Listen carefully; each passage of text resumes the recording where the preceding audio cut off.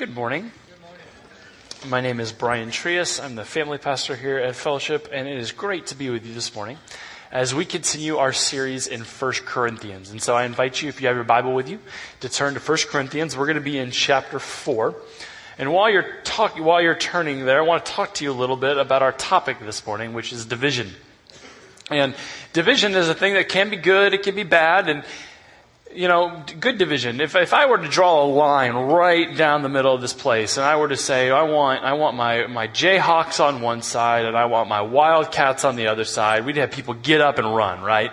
Because they don't want to be labeled in one of those camps, and there would be some good-natured taunting going back and forth, and we would have fun with it.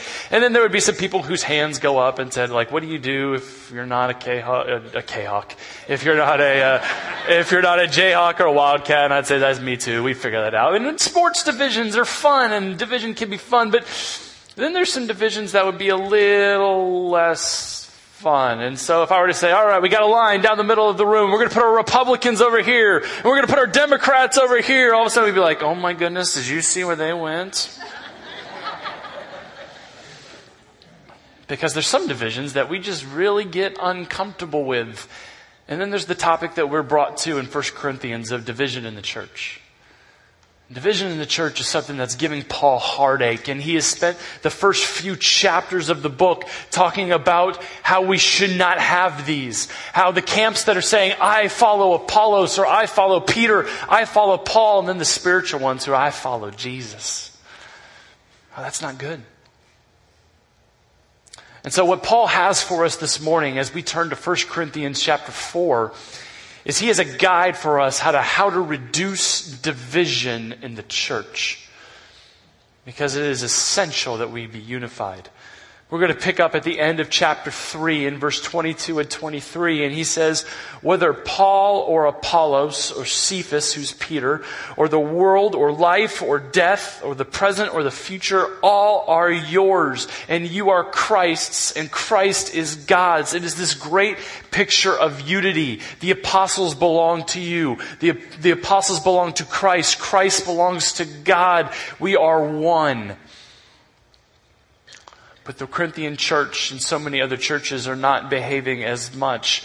And so he begins in verse 4. And in verses 4, 1 through 5, we're going to find that Paul's teaching us that faithfulness comes first. Faithfulness comes first. Let's read 1 and 2. It says, this is how one should regard us as servants of Christ and stewards of the mysteries of God. Moreover, it is required of stewards that they be found trustworthy. And so that word servants in the first verse, it's very common to see the word servants in the New Testament, but this is a different word than the normal one. It's a newer word, a rarer word that Paul uses, and it's got a great word picture that goes along with it of someone who is a rower. You see, if we were to go out on Lake Shawnee and we were to get in a boat, we would turn a key on an ignition and we'd have a big engine and we'd zip across. But for them to travel on a boat, it required for them to get in a boat with people who were rowing. And see, the people who were doing the rowing were the servants. They were not the ones in charge. They were not the ones directing course. A captain would say, hey, we're going to go across the way, we're going to go to this city, we're going to go over here. And the servants would be the one who rowed. They were the underlings. This is what Paul is describing himself as. I am a servant of God. The second word he uses is that as a steward of the mysteries of God. A steward would be like someone who owned a store, and when he could not be there for his business, he would leave his steward in charge. It was someone who might have some authority over the other servants, as Paul is an apostle of the church. But he is still under the master. He is doing the master's business. He is performing so that the master's business will be profitable. It is not his business that he is running. He says that he is a steward of the mystery of Christ. That is the mission that he has. The mystery of Christ, or the mystery of God, is that Christ is in us. That there is a new way, a better way out there that has been ushered in with the life, the death, and the resurrection of Jesus. And it is Paul's mission to go out no matter where he's called to and proclaim this, to build God's kingdom. And see, in the Corinthian church is interested in building their own kingdoms. They have the kingdom of Apollos and the kingdom of Paul and the kingdom of Peter, and they're not working together to build Christ's kingdom. So Paul describes himself as a servant and a steward, and then he talks in verse 2 about how he should be found. And he says, moreover, it is required of stewards that they be found trustworthy. Another way to interpret the word trustworthy is to say faithful. It is required that a servant and a steward be found faithful. Now, if we were writing this ourselves, we would probably change that word. We would probably say we want our servants and our stewards to be found successful. Because if we're honest, we like the flash. We like the comfort. We like what comes with results. We want the measurables. But a servant and a steward is called to faithfulness. When Jesus tells us the parable of the talents, and how he is given, some are given 5, and some are given 2, and some are given 1. When the 5 responds that he made 5 back for his master, he is told, well done, my good and faithful servant. The words that we want to hear one day are, well done, my good and faithful servant. The Corinthians weren't looking for faithfulness in Paul. They were looking for results. They were looking for something that he was not offering. And so they began to judge him. He says in verse 3, but with me it is a very small thing that I should be judged by you. He has heard their complaints. He has heard their murmuring. That he has not providing them with what they are looking for. We'll talk about what that is in here in a little bit, but he says it's a very small thing that I should be judged by you or by any human court. He says, in fact, I do not even judge myself. This is where it gets hard because we judge ourselves all the time.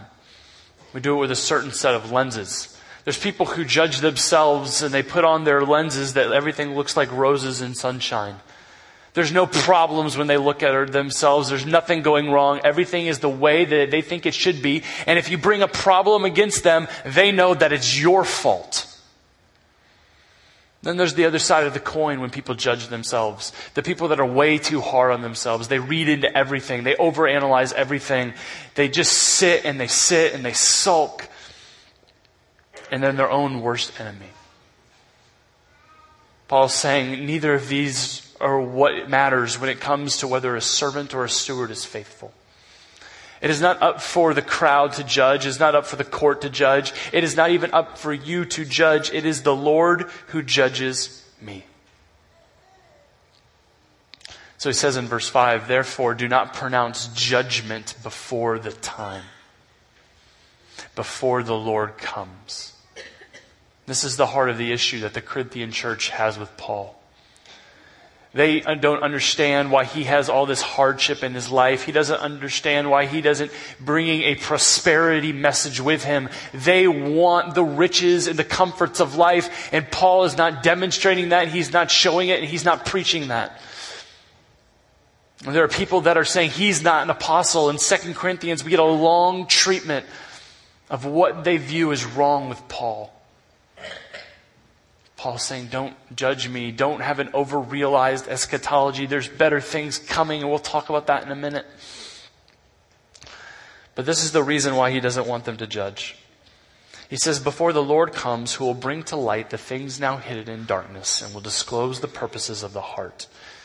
You see, when we read that language, we're often tempted to go, oh, that means something bad. He's looking for something that's disclosed, something that's in darkness. But the other way to look at that is it's what is not seen. You see, the thing with faithfulness is you can't always measure the results of faithfulness.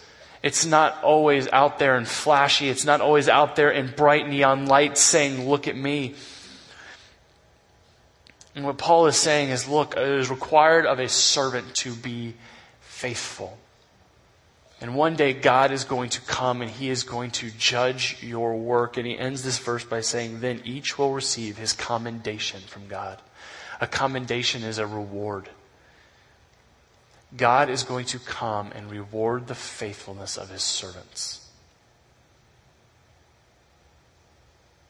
Faithfulness comes first, not flashy.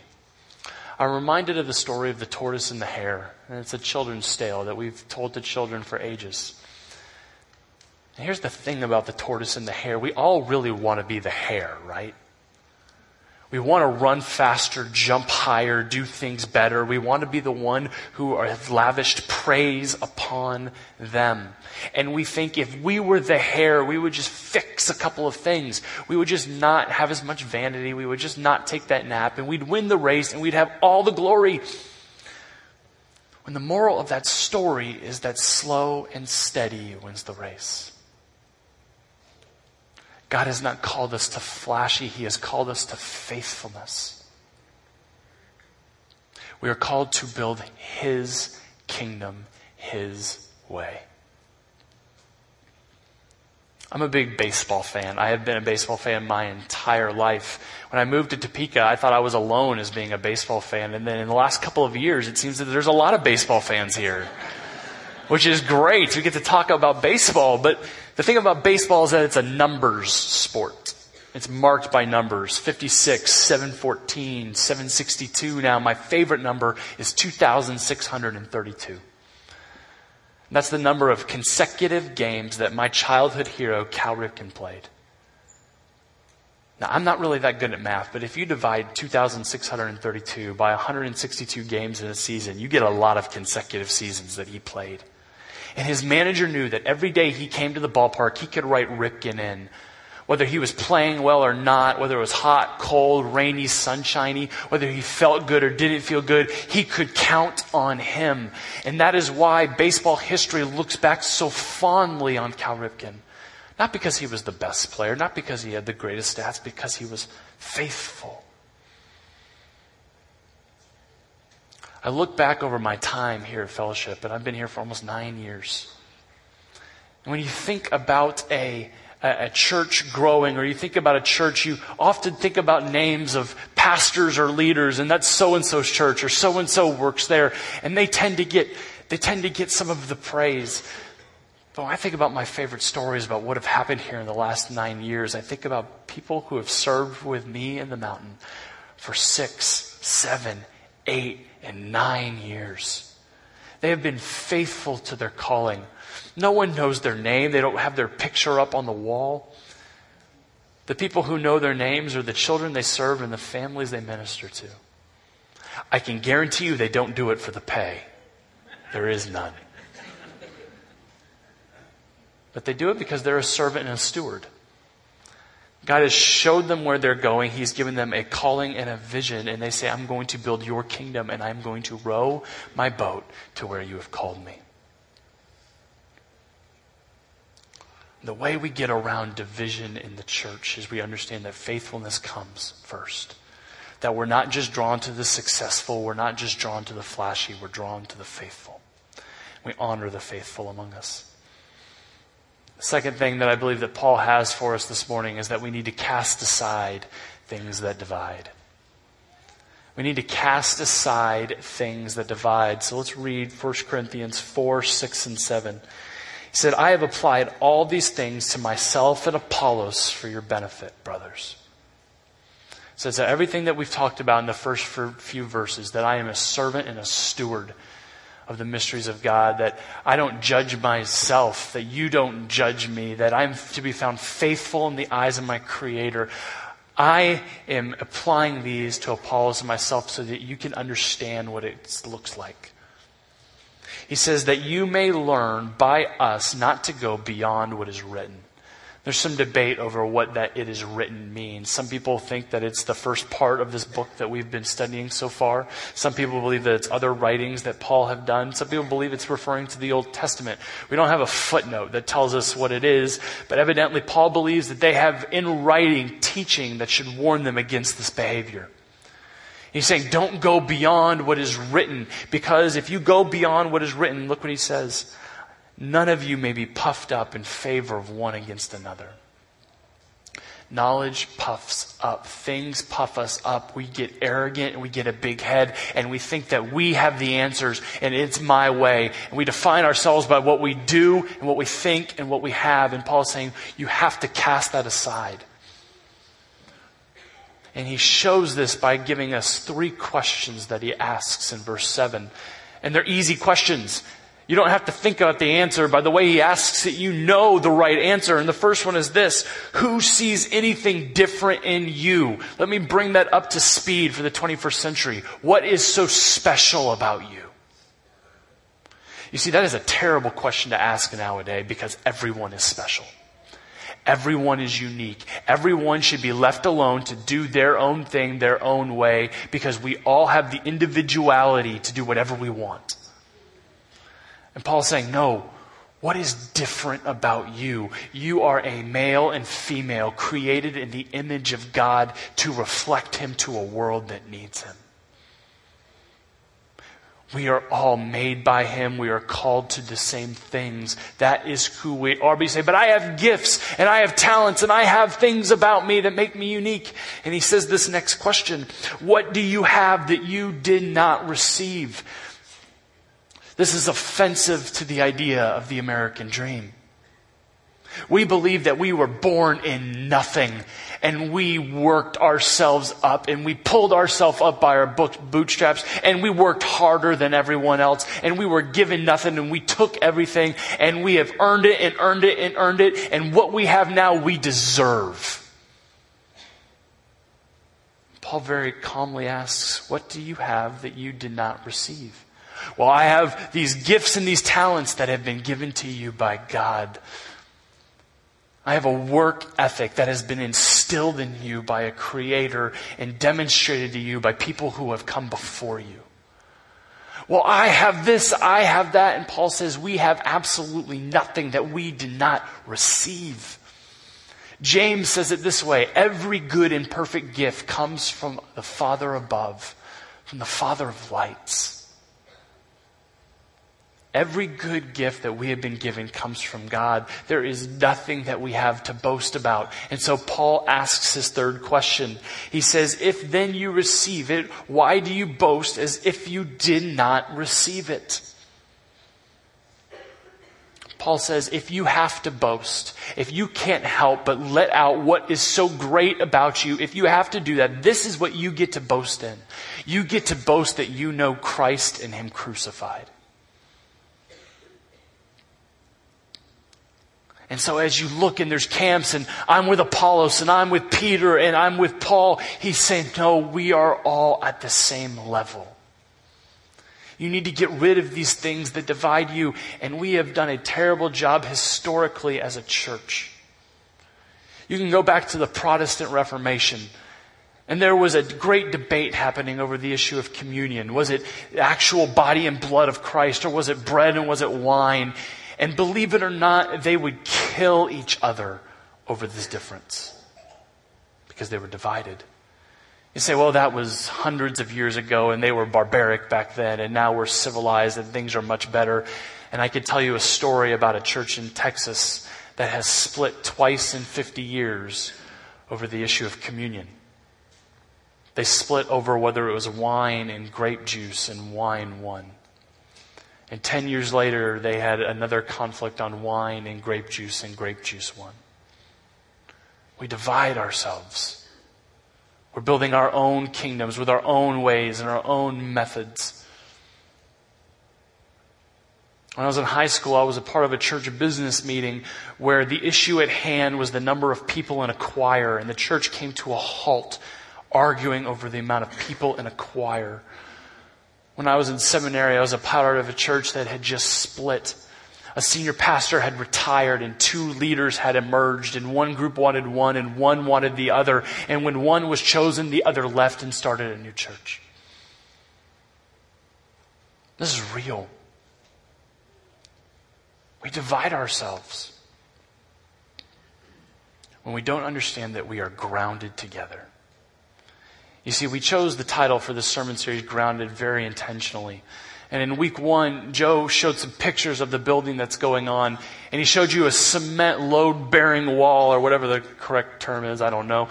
But it has been there to reinforce everything that's going on. And there's going to be steel beams that go down into the ground and that are 100 feet in length to make sure that this place will be grounded so that it will not move, it will not shake. And you have been grounded in your faith.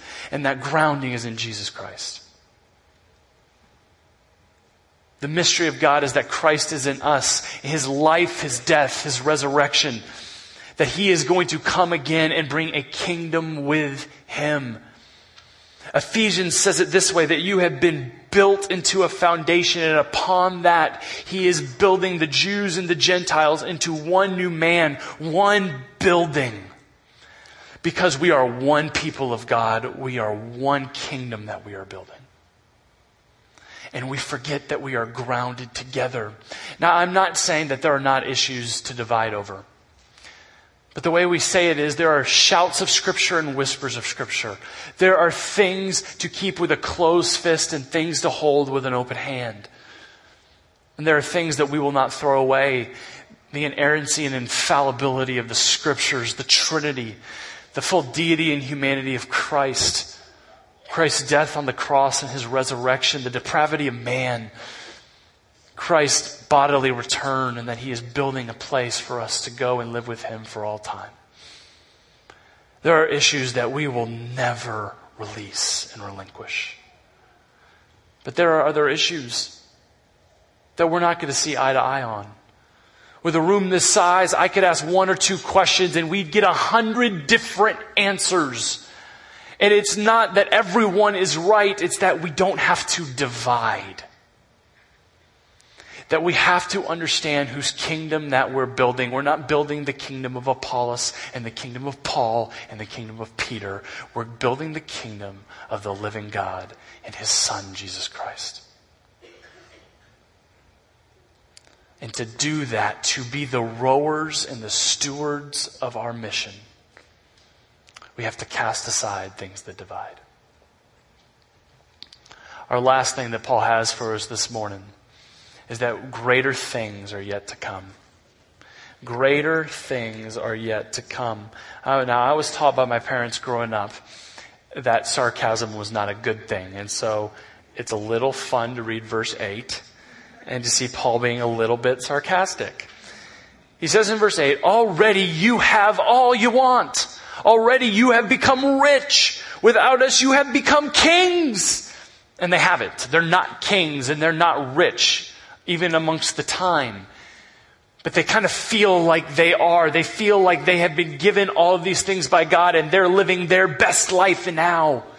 And they're upset with Paul and they're judging Paul because Paul says that's not the way of faith. Greater things are coming later. He says it this way. He says, and would that you did reign so that we might share the rule with you. He says that because his life is hard. He tells us in verse 9, for I think that God has exhibited us apostles as last of all, like men sentenced to death, because we have become a spectacle to the world, to angels, and to men. You see, if you were living in this time and you heard men sentenced to death and you heard making a spectacle, you'd probably get a picture of a Roman army. And a Roman army would go in and they would conquer and they would take captives and they would parade the captives back through the town. They would make a spectacle of them and they would throw them into the Colosseum where they would do battle with warriors and beasts to the death. Paul's saying, my mission as a servant and as a steward is that I am a man being led to death, that I've been made a spectacle. It's in opposition to what they're seeing. He continues in verse 10. He says, we are fools for Christ's sake, but you are wise in Christ. We are weak, but you are strong. You are held in honor, but we in disrepute. And he shifts into verse 11. To the present hour, we hunger and thirst. We are poorly dressed and buffeted and homeless. We labor working with our hands. When reviled, we bless. When persecuted, we endure. When slandered, we entreat. We have become and are still like the scum of the world, the refuse of all things. See, Paul's not in any hurry to change this about himself, because he understands that there is a greater day coming. That the temporary earthly pleasures of this world hold no comparison to the day when Christ comes back. When Christ comes back, he's going to take us with him. And he will be our God, and we will be his people. He is going to wipe away every tear from every eye. There will be no more suffering or sickness or pain or death. All the old things will pass away, and the new will come. Paul's saying, that is what I want. That is the reward. That is the day that I am looking for. And I am not willing to trade my call or my role as a servant or a steward for the temporary, fleeting pleasures of this world. Greater things are yet to come.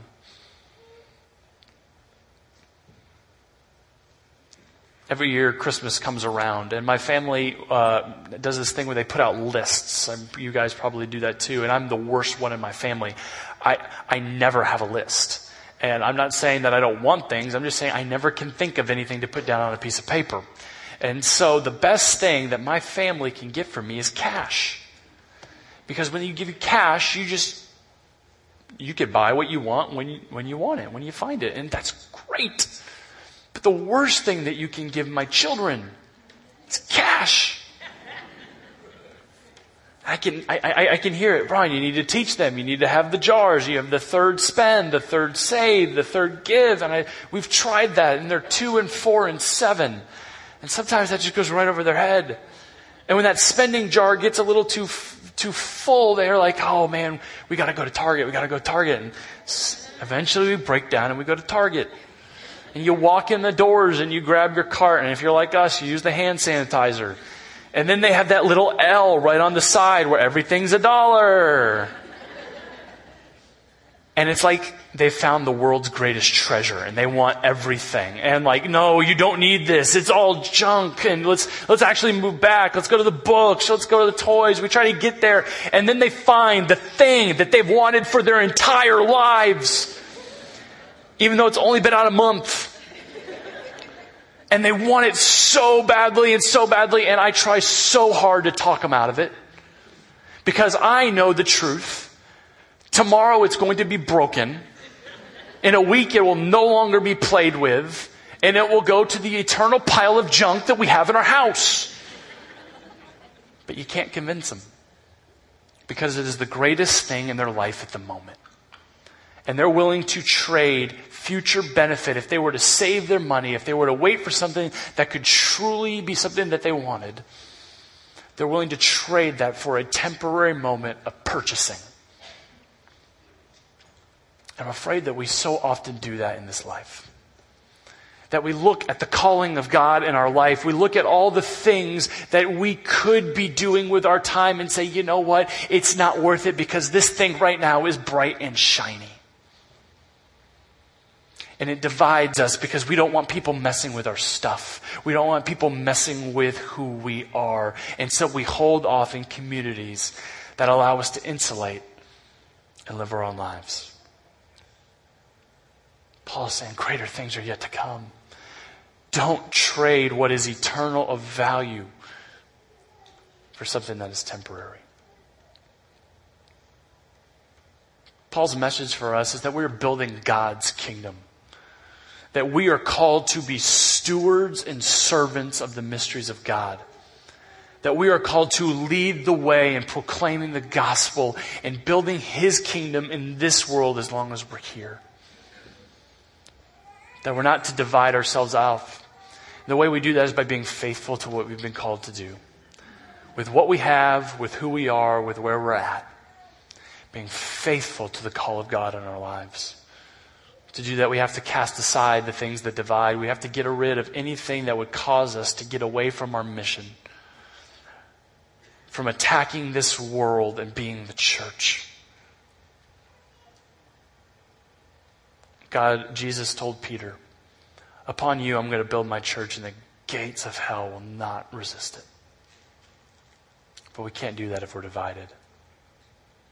And lastly, church, greater things are yet to come. There is a greater day coming than anything we could have here. And it's not worth it to build our own kingdom in light of what we could be doing for his. Let's pray. Dear Heavenly Father, thank you for the Apostle Paul and his faithfulness to the mission that you called him to. Thankful that you used him to write Scripture to us, Father, and I pray that you would take this Scripture and that you would burden it on our hearts. Father, that we would understand that there is nothing that we possess that we did not receive, and that the only thing that we can boast about is that we know you. Father, I pray that you would be our greatest shout. I pray that you be our greatest boast, and I pray that we would be on mission for you before we're on mission for ourselves.